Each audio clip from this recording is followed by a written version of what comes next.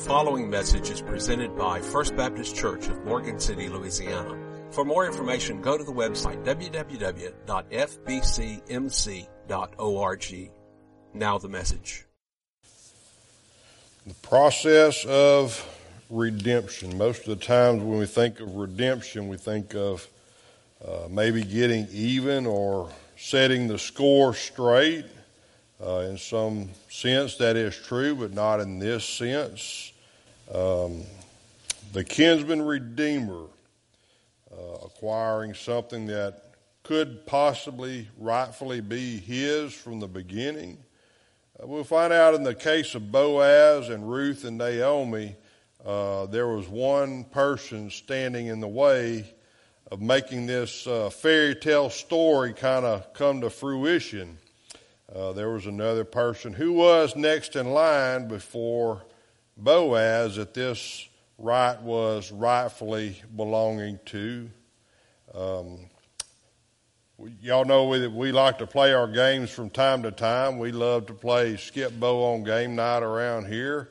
There's usually some pretty good rounds that break out, I guess you want to call it that. You've heard me talk about our family night when we play Monopoly, how it can get kind of intense from time to time. There's another game that we used to play back when we were going as a large group to Dry Creek. One of our favorite pastimes there was to stay up late at night after we had done all the kids and the camp activities, and we as adults would kind of debrief for the day, and then when the debriefing was over with, the dominoes and the cards would come out. And one game that we really grew fond of playing, we even played it on several other large gatherings, was a game called Liverpool Rummy. How many of you ever played that? You ever heard of it? Never heard of it? So I think there's actually like a deck of cards that is assigned to each player that participates in the game, and there's a minimum of 7 or 8 players. It can be quite large from time to time, a lot of cards involved. I actually seen the group that we play with, they have these little spring-loaded plastic clips that you can put your cards in, and it spreads out like a big fan, and it's almost like you got this whole handful of cards by the time the game is over with. So there's a different set that you have to try to acquire for each hand. It's not the same from hand to hand. One set you might have to have 3 of a kind. One set you might have to have 4 of a kind. One set you might have to have a run of 6. Some of them you might have to have certain cards for certain times. So it varies from time to time. You got to keep up with the rotation as it goes. But as the game progresses around the table, when the person says I can no longer play and they discard theirs, that's when the excitement begins, because it could just be that this card that they're discarding is something that somebody around the table needs. And it could be something that multiple people need to complete their set. So if you have 2 or 3 people that's trying to complete the exact same set, that's going to be the hot item when it hits the table. However, that card rightfully belongs to the person who's next in turn. And so that was my catchphrase when I began playing the game, because a lot of people, boy, they'd slap that card. That's mine. I want it. I need it. And I'd say, that is rightfully mine because I'm next in turn. You'll get your turn in just a minute. If I don't need it, then it becomes yours. And so that was kind of the catchphrase of mine as we began playing that. And they started picking at me because, that's rightfully Tracey's. Don't take his card. It's not your turn. You can't have that one. And so that becomes the case here with Boaz. Ruth and Boaz finally meet. She is looking for him to be the kinsman redeemer because they know that there are some connections with their families here. But Boaz, being the statesman that he is, wants to do things according to the law. We've shared the law of how the kinsman redeemer was set up to carry on the lineage of someone whose husband is possibly deceased, how that could be continued on through the family line. And so that's what happens in this case. Boaz says there may be another one. He says, let me check and make sure. And sure enough, there is someone that they have to approach. And so then once they get over that obstacle, the kinsman redeemer can make the purchase of land required for that to continue on. So as we pick up the story in chapter 4, we're going to go verses 1 through 12, and we'll wrap it up next week. But before we begin, let's look back at the statement that Naomi made to Ruth back in chapter 3, verse 1. Let's talk about, what was Naomi's intention for Ruth? Why was she trying to set up this match made in heaven? Is literally what it was, because God was orchestrating this whole scenario to preserve the lineage of the Lord Jesus Christ. Ultimately, we see that in a couple of the different Gospels when we look at the genealogy of Jesus. These two names are mentioned in his lineage, in his genealogy. So what was Naomi trying to do? Chapter 3, verse 1 says that, "Then Naomi, her mother-in-law, said to her, 'My daughter, shall I not seek security for you, that it may be well with you?'" So Naomi was doing more than just trying to set her up with Boaz as a husband-to-be. There was a lot more to it than that. As her mother-in-law, she was trying to provide her with security. Ruth being a Moabite, Naomi being an Israelite, and Boaz being an Israelite, Naomi was trying to provide for Ruth a permanent home and to become an Israelite as well, and become a follower of the Lord Jesus Christ and be a follower of God, because that was one thing that Ruth said. She said, "Wherever you go, that's where I'll go. Your home will be my home, and your God will be my God." And so Naomi was trying to preserve for Ruth a permanent home now that her husband, Naomi's son, had passed away. So with that as well, Naomi was trying to provide for Ruth a future. Maybe Naomi sensed that her days on the earth were coming to a close, and she said, "After I'm gone, I want to make sure that not just your family, but you as well can continue on with this security and with this permanent home." Perhaps Naomi was trying to provide for Ruth a peace of mind, because Ruth was constantly worried about, how am I going to provide for myself? How am I going to provide for my mother-in-law in this land that we really don't fit in as widows? We don't have that many rights as widows. So maybe Naomi was trying to give Ruth a peace of mind through all of this as well. So Naomi was also trying to provide for her an inheritance. She was trying to provide for Ruth an inheritance that she no longer had, because not only had her husband passed away, but her father-in-law had passed away. She had no relatives basically right there except for her relatives back in the land of Moab. She was also trying to provide for Ruth relief from her poverty. Boaz was not a poor man. He was a wealthy man. He was a landowner. He had crops. He had servants. He had everything that could relieve Ruth and Naomi of their poverty that they were in as well. So here's one thing that I want you to think of as we consider those concepts. So when you share your faith with someone, what is the overall goal that you have in mind for that person?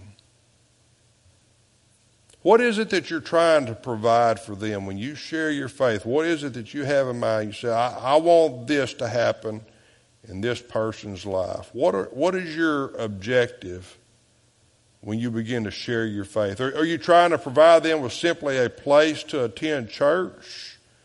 Or are you trying to help them find an eternal home in heaven?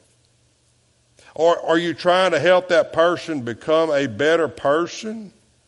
Or are you trying to help that person become a child of God? Think about that with the concept of what Naomi's trying to provide for Ruth. Or are you trying to help that person gain more knowledge about the Bible? That's a good thing. That's a necessary thing. Or are you trying to help that person understand who Jesus is? So that was one of the things I challenged our new believers with several weeks ago. Who is Jesus to you? Because that's something you as a believer have to come to grips with. Who is Jesus to me? I got to know who Jesus is to me before I can explain to another person who Jesus could be to them as well. So Naomi knew who her God was, and she wants now Ruth. Ruth, I want you to know who my God is. I want you to know why I worship this God. I want you to see all these events unfolding. I want you to see him in his providential care and what he's doing. And Ruth is going to get to experience that firsthand. So when you share your faith with someone, are you looking to make them a church member, or are you trying to make them a disciple of the Lord Jesus Christ? So those are some things that we need to consider. And I got to looking at that, when I looked at that comment back at what Naomi told her, she said, I want to seek security for you that it may be well with you. Was she talking about just her security while she was here on this earth, or was she more concerned about her eternal security?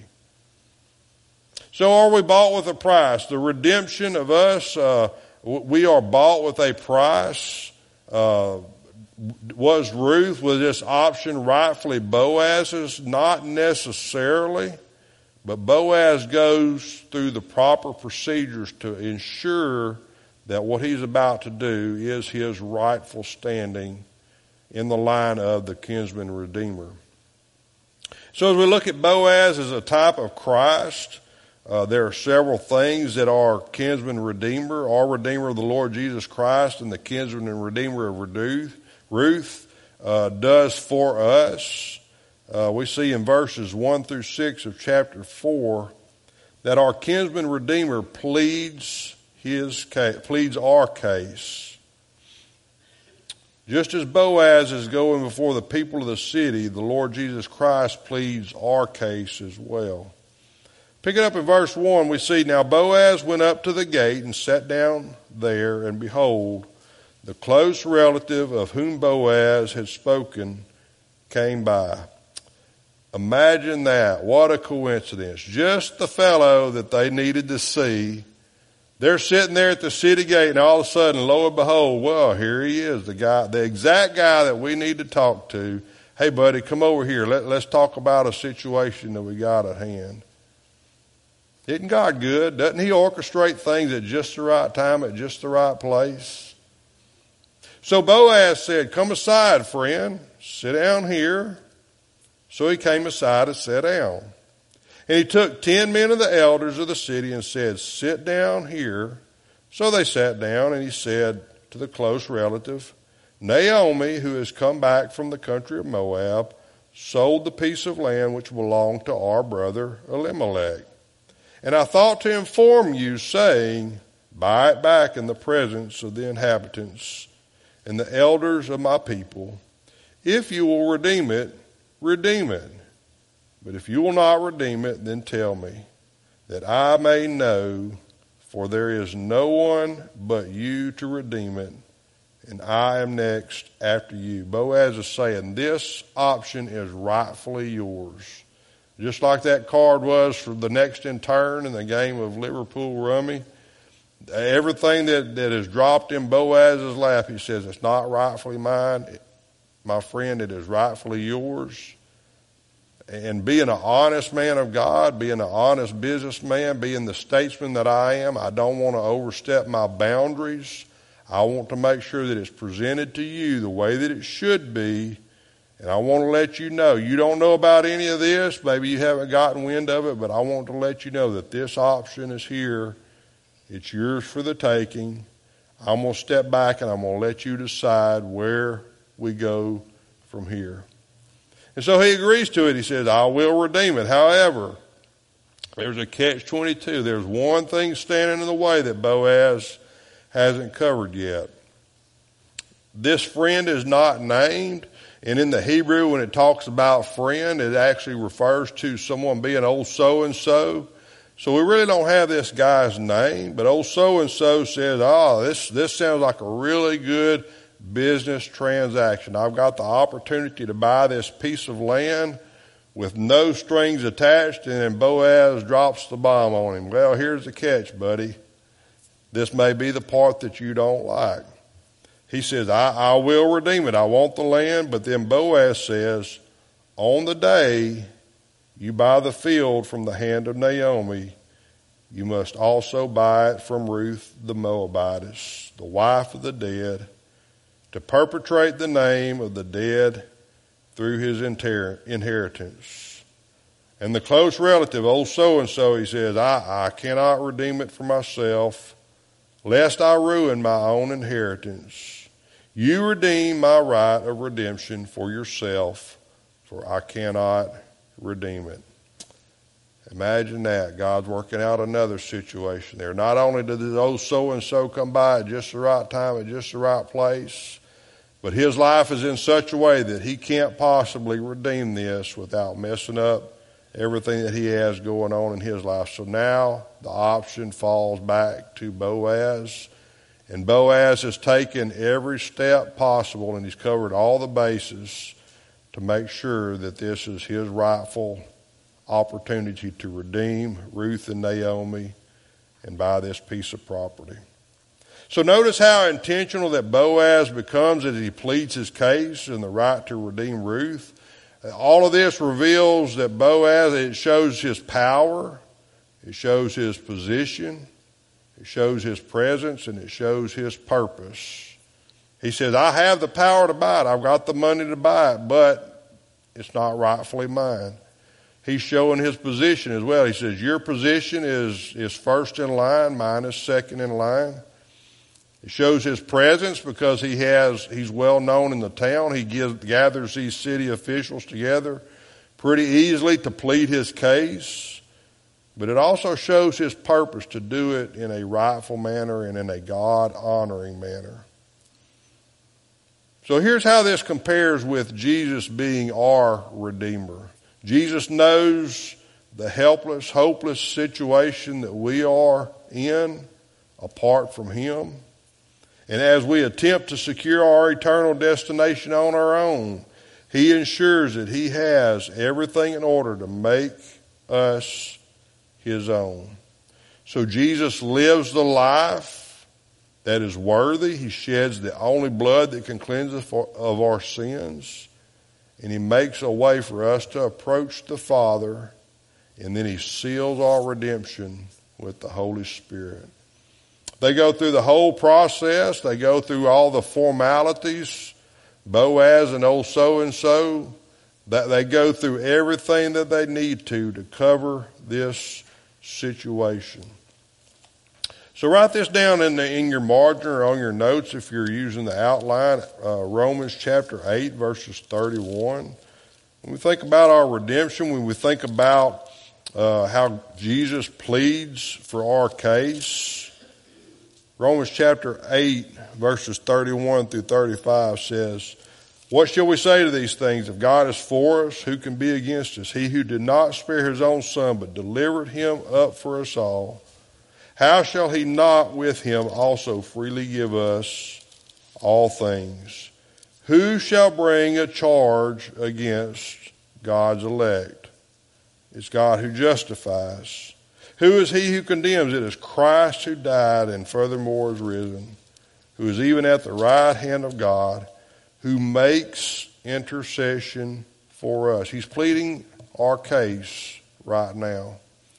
And even before you surrendered your life to the Lord Jesus Christ, even before you were redeemed, Jesus was saying, that one is mine. That one is rightfully mine, and that's the one that I want to give an inheritance to. He makes intercession for us, just like Boaz was making intercession for Ruth and Naomi to properly redeem them. He goes before the city officials, he pleads his case, and he intercedes on their behalf. And that's what Jesus does for us. He's at the right hand of the Father.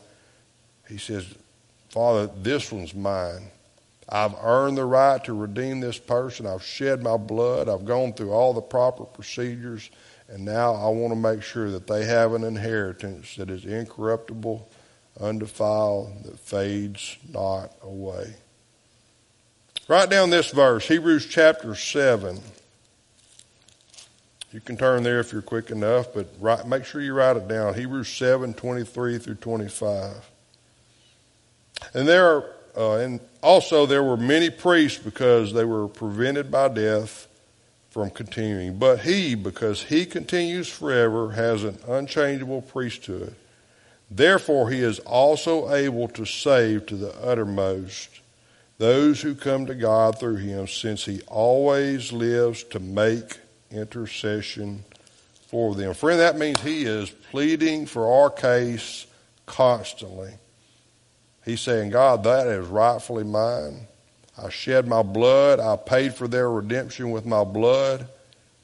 I've lived my life sinless and spotless for their redemption. And now that one rightfully belongs to me. And so the friend that was approached by Boaz seemed interested in the possession of the land, but not the responsibility of marrying Ruth.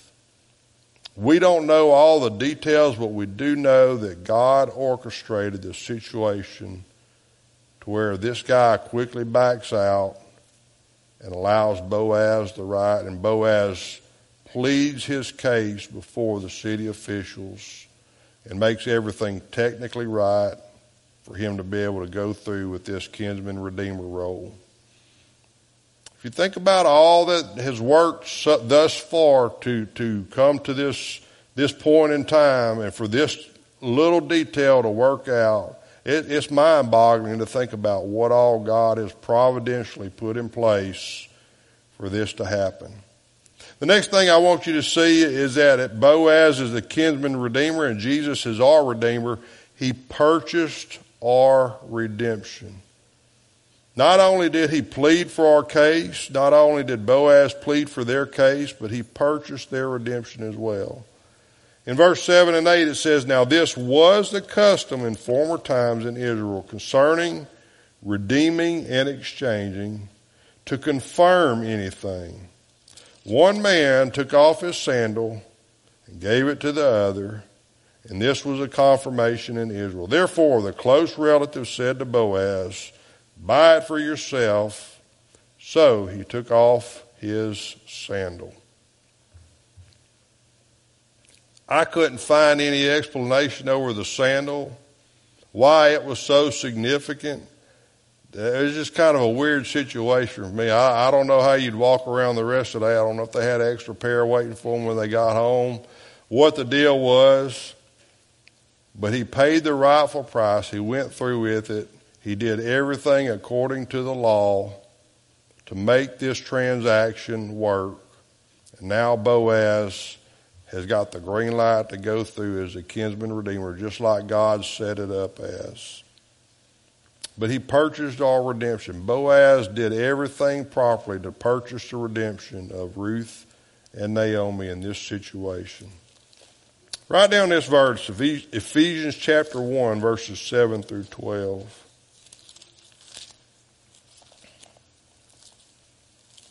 We're going to look at a lot of different scriptures that go along with this. In him we have redemption through his blood, the forgiveness of sins, according to the riches of his grace, which he made to abound toward us in all wisdom and prudence, having made known to us the mystery of his will according to his good pleasure, which he purposed in himself, that in the dispensation of the fullness of the time he might gather together in one all things in Christ, both which are in heaven and which are in earth in him. In him also we have obtained an inheritance, being predestined according to the purpose of him who works all things according to the counsel of his will, that we who first trusted in Christ should be to the praise of his glory. Jesus didn't have to use no sandal. He didn't have to buy no parcel of land. He didn't have to pay money. He paid with his blood. In him we have redemption through his blood, the forgiveness of sins, according to the riches of his grace. Not out of his riches, but according to his riches. But he has purchased our redemption. He has done everything. He has pleaded our case. And he has paid for our redemption with his own shed blood. The next thing we see is that he proclaims that we are his. Not only did Boaz plead his case before the city official and the actual next of kin, not only did he purchase their redemption, but he also proclaimed that these are now his. In verse number 9, it says that Boaz said to the elders and all the people, "You are witnesses this day that I have bought all that was Elimelech's and all that was Chilion's and Mahlon's from the hand of Naomi." He proclaimed, he said, "I did it. I purchased it. I bought it. This is what I wanted. This is what I wanted to happen from the beginning. And now you're witnesses. This day I'm proclaiming to you that I have bought everything that was necessary to become the kinsman redeemer for Ruth and Naomi." And so he proclaimed it publicly. He didn't try to hide it. He didn't try to cover it up. He didn't try to be sneaky about it.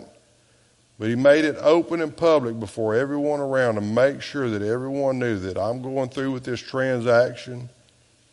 So that's why Jesus Christ died on the cross. He died a public death. That's why he took a beating in the open. That's why they had an open trial before Pontius Pilate.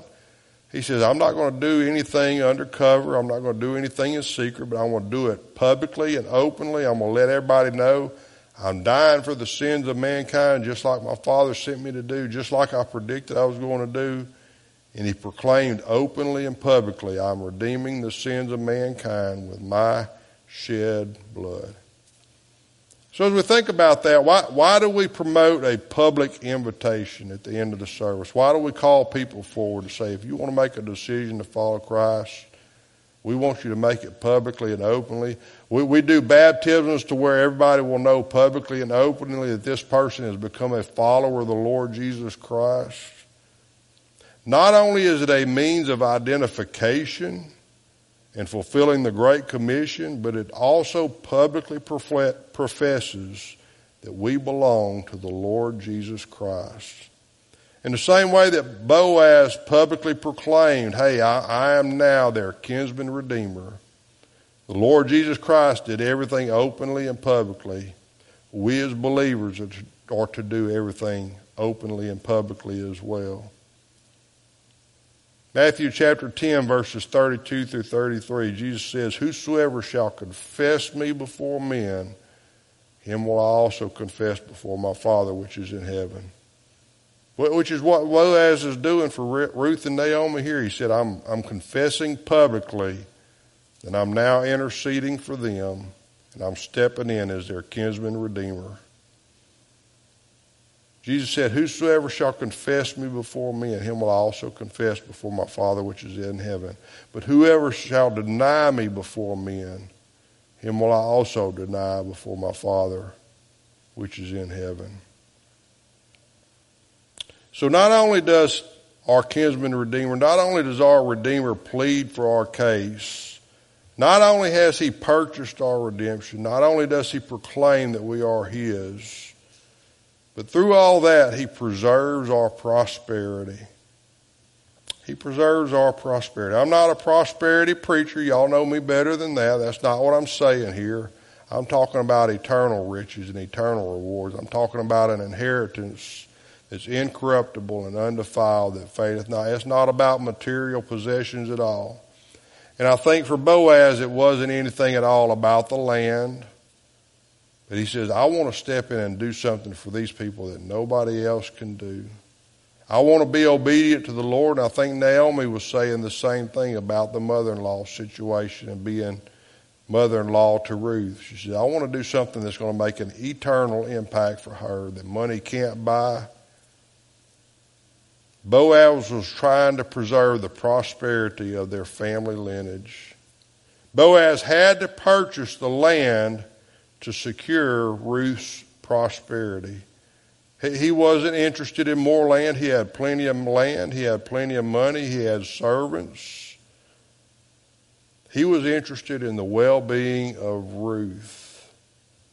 He could have most likely bought land any time that he wanted to from anyone that he wanted to. What he saw was a family in need, and what they could add to God's kingdom.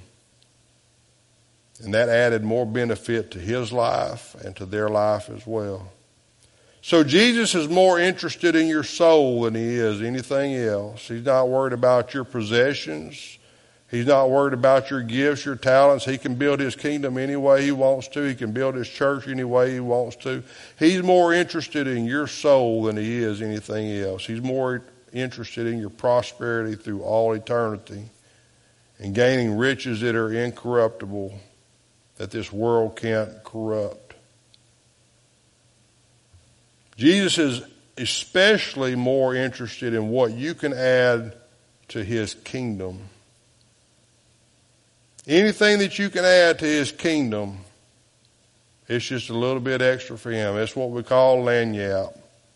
It's an extra added benefit. The bottom line is that we are his prized possession. That's why he has redeemed us. That's why he has pleaded for our case. That's why he's purchased our redemption. Because he wants to preserve our prosperity as a child of God. And he wants to give us riches that we just don't fully comprehend. 1 Peter chapter 2 verse 9 says this. It says, you are a chosen generation, a royal priesthood, a holy nation. You are his own special people, that you may proclaim the praises of him who called you out of darkness and into his marvelous light, who were once not a people, but are now a people of God, who had not obtained mercy, but now have obtained mercy. That's the prosperity that God wants us to have. He wants us to have his riches in mercy, his marvelous light, his marvelous grace, and he wants to just lather his love upon us. Isaiah chapter 43 verse 4 says, since you were precious in my sight, you have been honored and I have loved you. Therefore I will give men for you and people for your life. He preserves our prosperity in everything that we do. So the next thing that we see that the kinsman redeemer wanted to do is that we become propagated into his family. Boaz wanted to have Ruth and Naomi propagated into his own family. Verse 10, moreover, Ruth the Moabitess, the widow of Mahlon, I have acquired as my wife to perpetuate the name of the dead through his inheritance, that the name of the dead may not be cut off from among his brethren.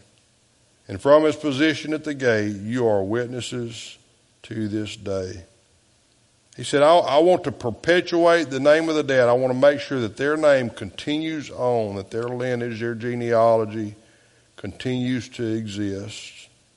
I want to perpetuate the name of the dead through his inheritance, that the name of the dead may not be cut off from among his brethren. He's doing this for the honor of his relatives that have deceased and passed away. And so we also, that's what God wants to do. He wants to give us that inheritance that is incorruptible, that does not fade away. And he wants to propagate us into his family. At one time you were distant from the Lord. You were not a child of God. You were at enmity with God.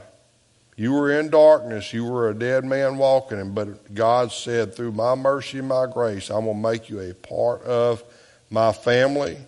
I'm going to graft you into my lineage. I'm going to adopt you as my own child. So that's what Boaz is doing here. Boaz is taking Ruth and grafting her in to God's family, securing for her an inheritance. And so several months ago, I used the analogy of this little clipping of a plant that I have at my house. It was a piece that had broken off. I just took a cup of water and I stuck it down in that water, and through the stem of that plant it started growing roots. And as those roots got bigger and stronger, I took it out of that cup of water and I found a little thing of pot soil and potted it in and started blooming and growing real good. And I brought that as a demonstration to show you how discipleship works. It starts off small. We get them rooted and grounded, and they begin to grow, and they begin to bloom, and they begin to blossom. Basically what I did was I propagated that plant. I found a way to take a piece off of that plant and help it to begin to grow on its own as well. And so now that plant, man, if you come to my house, it's sitting by the front door. That thing is about this big around. I've taken a couple of other clippings of it and propagated it as well. But basically what I've done is from one plant, I've started a whole new plant that's growing. It's beautiful. And I've had several people say, hey, man, I'm going to slip over there and cut a piece of that plant off because I want to. I said, I'll just give you one. Don't worry about taking it. And there's several other people who I've allowed to propagate this plant and begin growing on their own.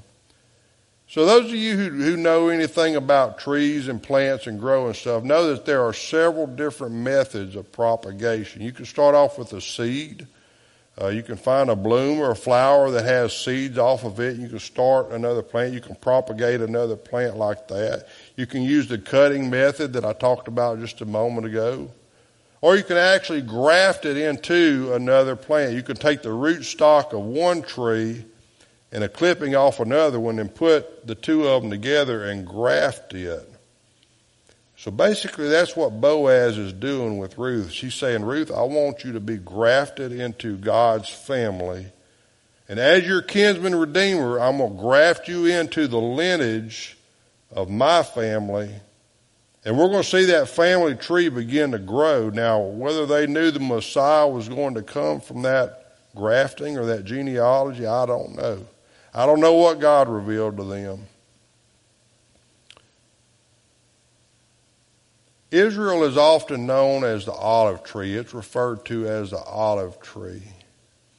And so in Romans chapter 11, Paul explains this technique of grafting and how the Gentiles, which the Moabites were, have been grafted into God's family. Romans chapter 11, this will be the last passage that we'll refer back to.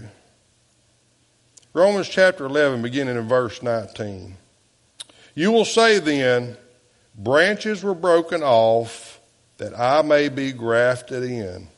Well said, because of unbelief they were broken off, and you stand by faith.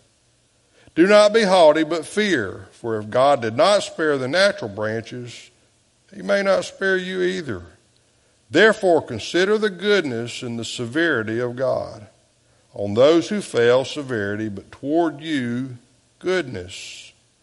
If you continue in his goodness, otherwise you also will be cut off. And they also, if they do not continue in unbelief, will be grafted in, talking about the Gentiles, for God is able to graft them in again.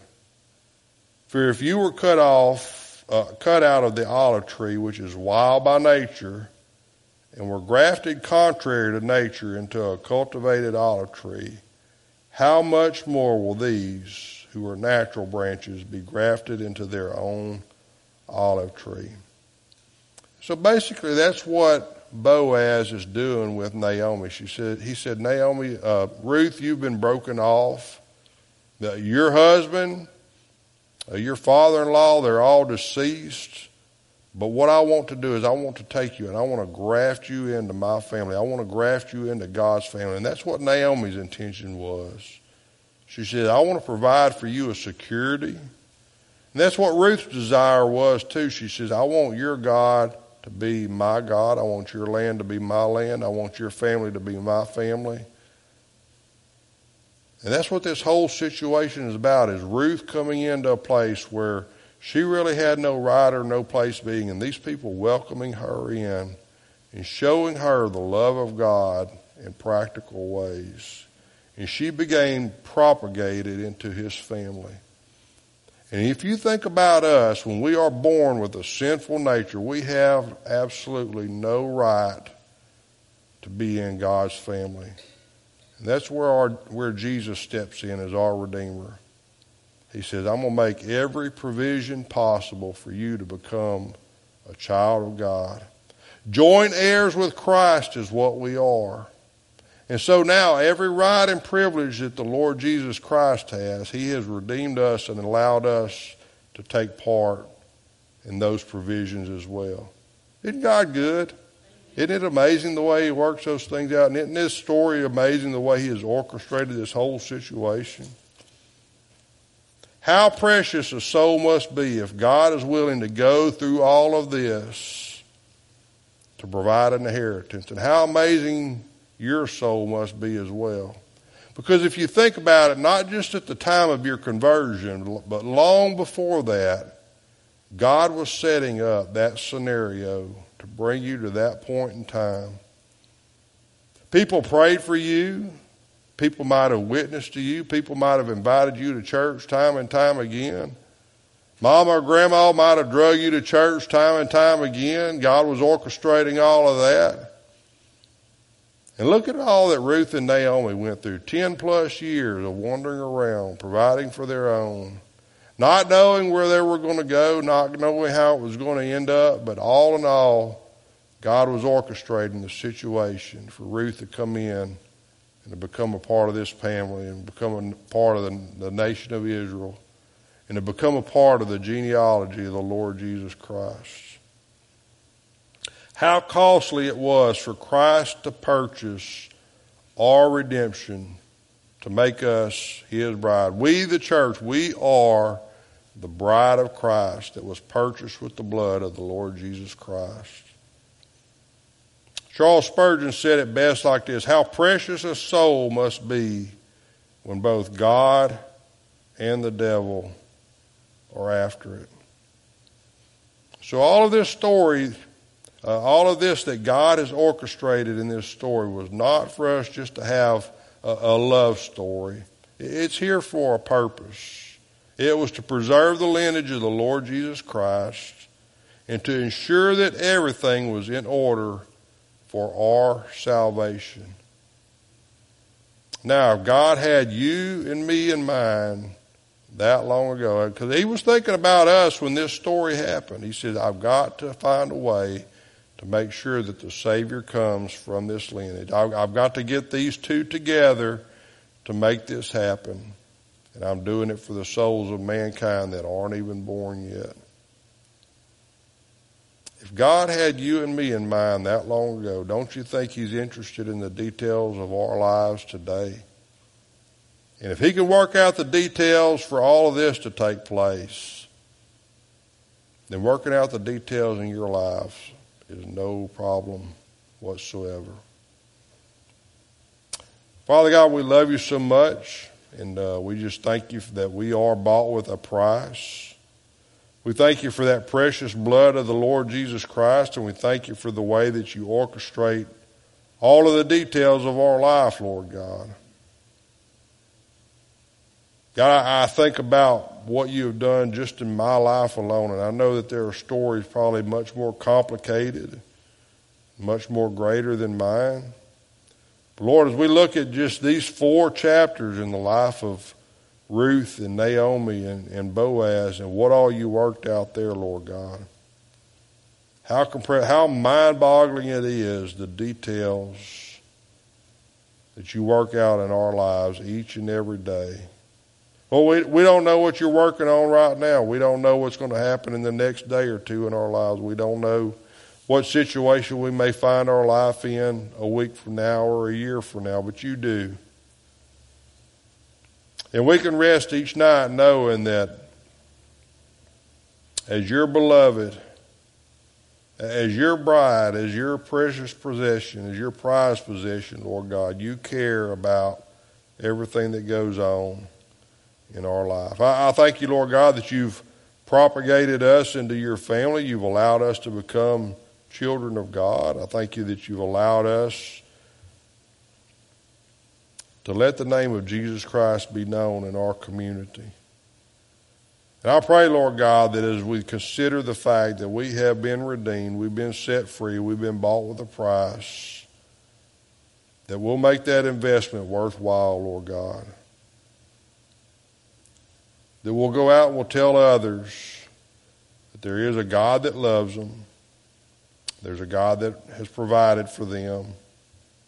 and that there is a way out of the situation that they are in, because their sins are covered the same way that ours is covered through the blood of the Lord Jesus Christ. And we just thank you, Lord God, for the rest of the story. We thank you that it doesn't stop here, Lord God, but we can read all the way through the lineage of the Lord Jesus Christ and just see how you've worked out in meticulous detail each and every step of the way for our Redeemer to come to this earth, to show us kindness and to show us compassion, but most of all to show us that through his death on Calvary we can be set free. And we just thank you, Lord God, for all that you're going to do, and we thank you, Lord God, for all that you have already done. For it's in Jesus' name we pray. And all God's people said, amen. The preceding message was presented by First Baptist Church in Morgan City, Louisiana. For more information about a relationship with Jesus Christ or about First Baptist Church, including contact info, go to the website www.fbcmc.org. Thank you for listening, and may God bless you.